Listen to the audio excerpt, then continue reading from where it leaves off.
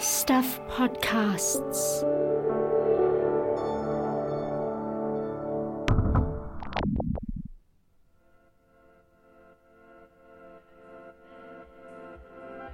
Hi, I'm Michael Wright and welcome to The Long Read from Stuff.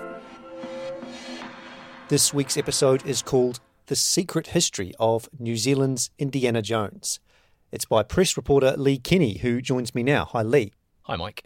Third time back in the booth. Welcome. Thank you very much. Nice to be back. Thank you for having me. So it's a few days ahead of Anzac Day that we're recording this, and this story is Anzac themed or military themed. It's a toughie for me, Anzac Day, because it comes around every year and we do stories every year, of course, and coverage is tricky. It's not like it's bad or not worthy, but you sometimes feel like you've read the stories before. And I can confidently say I have never read a story like this one before. Tell us what it's about. Yeah, it is quite a unique one, actually. It's something that was kind of brought to our attention by New Zealand Remembrance Army, who obviously ensure that veterans and New Zealand's war stories are not forgotten. And they kind of brought to our attention this Christchurch man. His name was Edgar Sanders, known as Sandy. And he served in the Second World War and had a quite incredible military history. And in spite of the many kind of exploits that he got up to both during the war and after the war, his kind of story was not particularly well known. So I was just kind of interested in kind of going back through the archives, speaking to his family, and just kind of hoping to do justice to this incredible story that he had. Yeah, and as we'll hear, no spoilers here, but he had two acts, Sandy. He had his wartime service, and then he had this kind of remarkable post-war adventures as well. And there is a news hook because, as you say, the New Zealand Remembrance Army kind of brought this story to our attention, and there is, new stuff happening. So tell us a bit about that and why the story is being retold by you now. So it's no exaggeration to describe Sanders as an Indiana Jones type figure. So during the Second World War, he very quickly joined New Zealand Expeditionary Force and was assigned to the anti-tank unit. From that, he joined the then sort of experimental long-range patrol, which sent these kind of small units deep into the deserts in North Africa behind enemy lines, causing all sorts of havoc. And pretty much we had these incredible kind of brushes with death throughout the Second World War. Then when the war ended, that was when he kind of set sail, kind of headed out into the Pacific, and without kind of giving away too many spoilers, went to try and find some lost Incan treasure. His Indiana Jones phase, by the sounds. Yeah, that's right. It's a story that genuinely could have been the plot of an Indiana Jones movie. All right, let's get into it. Here is Lee reading his story, The Secret History of New Zealand's Indiana Jones. Officially, they were called Number 1 Demolition Squadron, but everyone knew them as Popsky's private army. Formed in October 1942, the elite unit carried out daring World War II missions in the Libyan desert and the Italian mountains. They attacked enemy convoys, destroyed airports, and freed Allied prisoners. Among their number was Sergeant Edgar Sandy Sanders, a Kiwi known for his coolness and courage under fire. His wartime heroics are well documented in military circles, but almost unknown in New Zealand. Born in 1915, Sanders grew up in Christchurch, one of 7 children. After leaving school, he worked on a farm, but his father, a wharfie at Littleton Port, got him a job as a deck boy, cleaning and servicing ships anchored in the harbour. By his early 20s, he was at sea, crewing steamboats in the Atlantic and Caribbean. He was living in London in September 1939 when the Second World War broke out. Within weeks, he had signed up to fight. He enlisted in the New Zealand Expeditionary Force and was assigned to the anti-tank unit in Egypt. The following year, he was one of a number of Kiwis to volunteer to join a clandestine, newly formed unit, the Long Range Patrol. It was a hush-hush outfit, says Sanders' son Peter. They wanted people who could navigate, who were hardy, outdoor people. The Long Range Patrol was the first Allied unit to operate behind German and Italian lines in North Africa driving specially adapted jeeps, stripped of the doors and windscreens, and carrying limited supplies, its members ventured hundreds of kilometres into enemy territory, carrying out hit-and-run raids and gathering intelligence, often deep in the Sahara Desert. As the Africa campaigns intensified, the Long Range Patrol was expanded and the Long Range Desert Group, or LRDG, was formed in July 1940. The new unit was based in Cairo, under the command of Major Ralph Bagnold, a World War I veteran and geologist who worked in the Libyan desert in the 1930s. Bagnold wanted tough, self-reliant men who could operate in the harsh conditions, or, as it was put, only men who did not mind a hard life, with scanty food, little water, and lots of discomfort. Sanders and plenty of other Kiwis got the nod. In fact, with the exception of a few officers, the LRDG was made up entirely of New Zealand soldiers when it was formed. The Kiwi group's vehicles were named for places back home: Taupo, Te Anau, and so on. As well as dealing with the harsh conditions, the volunteers were bound by a strict performance measure. They were only allowed to make one mistake. A second, and they would be returned to their regiment. Known as the Scorpions, due to their distinctive cap badge, the unit operated in Tunisia, Libya and Egypt, and became one of Britain's most famous special forces, foreshadowing the Special Air Service, or SAS, founded a year later. The LRDG were expert navigators, often using a sun compass invented by Bagnold to navigate the desert. The device consisted of a horizontal disc and a knitting needle, which could be manually adjusted to track the direction of the sun. The LRDG troops were so good at traversing the featureless landscape, they often transported the SAS, earning the nickname the Libyan Taxi Service. Their Italian enemies had a different name for them: Pattuglia Fantasma, the Ghost Patrol.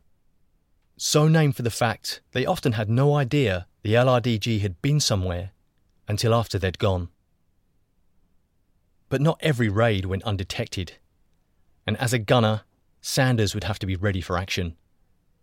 During one skirmish in southwest Libya in 1941, he was part of a successful attack on an aerodrome, the unit dodging machine gun fire as they fled. On another mission, his truck was blown to pieces by the Luftwaffe. Sanders and others had to walk 320 kilometres across the desert to get back to base. The unit's reputation travelled even further. They were the scourge of Field Marshal Erwin Rommel, commander of Germany's Afrika Korps. The Nazi strategist noted in his diary that the LRDG had caused us more damage than any other British unit of equal strength. In a dispatch sent in 1941, Allied General Archibald Wavell praised their inconspicuous but invaluable service. Not only have patrols brought back much information, but they have attacked enemy forts, captured personnel, and grounded aircraft as far as 800 miles inside hostile territory. All up, 239 New Zealanders served in the Long Range Desert Group, but Sanders was the only Kiwi drafted into an even more specialist unit, one tasked with causing havoc behind enemy lines. It was known as Popsky's Private Army, led by Major Vladimir Peniakov, a brilliant, well-connected Belgian engineer and polymath who lived in Egypt before the war. Peniakov, known as Popsky by his English-speaking comrades, who struggled to pronounce his name, formed the team in October 1942. With just 23 members, it was the smallest independent unit in the British Army. The culture was also different. Uniforms were optional, and officers were rarely addressed as Sir. Sanders joined Popsky's Private Army in May 1943. He carried out clandestine reconnaissance in the desert before the unit transferred to Italy. During one raid, they snuck into an Italian castle, captured the radio and 3 operators. They were spotted as they left, and all hell broke loose. The Nazis attempted to shoot their own wireless operators to stop their codes getting into the hands of the Allies. In early 1945, Sanders injured his leg and was sent back to New Zealand. Popsky's private army was disbanded that September, soon after the war ended, but Sanders and his unit leader corresponded for years afterwards. A paperback book of Peniakov's exploits was published in 1950. It became a bestseller.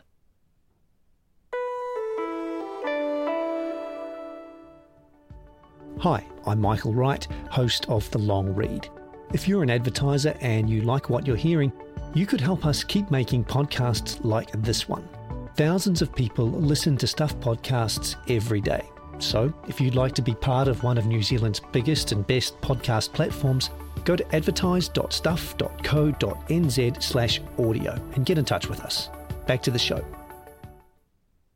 By the late 1940s, Edgar Sanders was back at sea, this time sailing the Pacific for the fabled Treasure of Lima.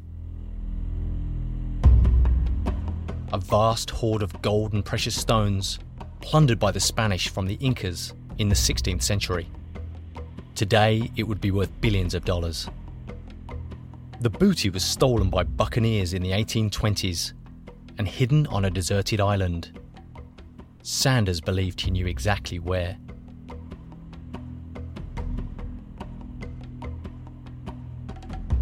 He was part of a group who sailed to Central America with Paddy, an obscure Irishman who said he was a descendant of the pirates who buried the treasure and, crucially, had a map. Official logs show that Paddy was part of the crew when the ship entered Panama, but not when it left.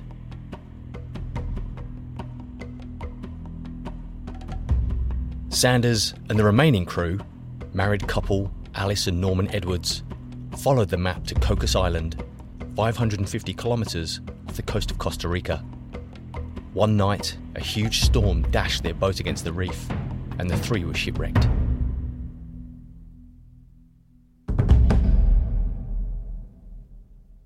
They salvaged what they could and survived by fishing and hunting wild pigs. Finally, a passing boat spotted their fire and offered them an escape. The Edwards jumped at the chance, but Sanders decided to stay, intent on finding the hidden jewels. The boat's captain promised to return in a few months to pick him up. Armed with a pistol, a shotgun, and a single book that he read over and over again, Sanders lived alone for months. Using a dugout canoe, he scoured the island. He found a few gold coins, but no hidden treasure. When the boat captain finally returned, Sanders decided he'd given it his best shot. After 18 months on the island, it was time to leave. But his adventures weren't over. The boat was heading south to Santa Cruz in the Galapagos Islands. Today, Santa Cruz is the hub for the Galapagos, but in the early 1950s, only a handful of people lived there. It's not clear why Sanders decided to stay, but he quickly fitted in with the small community, mostly made up of European families. He bought a yacht and earned a living taking researchers around the neighbouring islands. He lived in a house on the beach and hosted parties fueled by a homemade liquor he distilled. It was during one of these get-togethers that he met a young Ecuadorian woman named Mariana Lopez.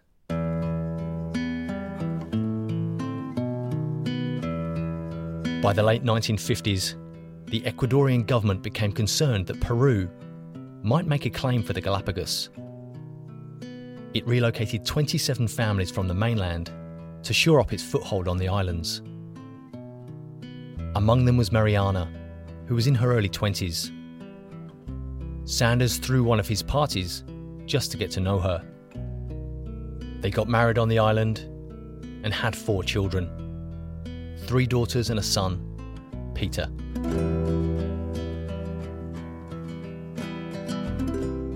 The family left Santa Cruz in the mid-1960s. Before they set sail, Sanders gave his treasure map to an Ecuadorian friend. "I think this guy might have found some," Peter Sanders says, because he became very rich.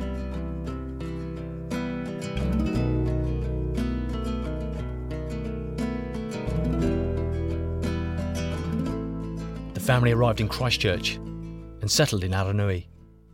Sanders worked as a linesman for the municipal electrical department until he retired. He died in 1987. A modest plaque at the Canterbury Memorial Gardens and Crematorium recorded his passing. In loving memory of Edgar C. Sanders, it read, with no hint of his remarkable life. Former Army Major Simon Strombon, founder and chief executive of the New Zealand Remembrance Army, knew of Sanders' story. He met Sanders' widow, Mariana, at an Anzac Day parade. Strombon, who served in Afghanistan, thought Sanders' story needed to be remembered. He was a real-life Indiana Jones, he says. In April 2022, just before Anzac Day, Sanders' family gathered at his grave to unveil a new, more fitting memorial. It was organised by the Remembrance Army and details the extraordinary war history of Edgar "Sandy" Sanders. It mentions the New Zealand Expeditionary Force, the Long Range Desert Group, and Popsky's private army, and includes the cap badges of those two legendary units. There's no one else with that service, Strombon says. It's important that we protect this military history. If we don't celebrate these guys, they're just going to disappear.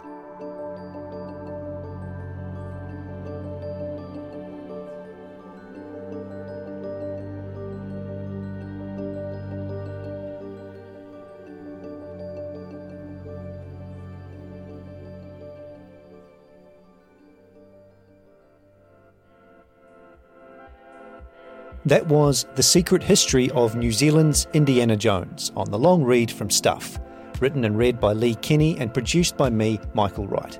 This episode was edited by Sam Scannell. Stuff's podcast director is Adam Dudding. If you listen via our website, you can hear this story and more like it on the Long Read podcast, available on all the usual platforms. If you liked what you heard, please give us a 5-star rating and a review. It helps other listeners find us. Thanks for listening.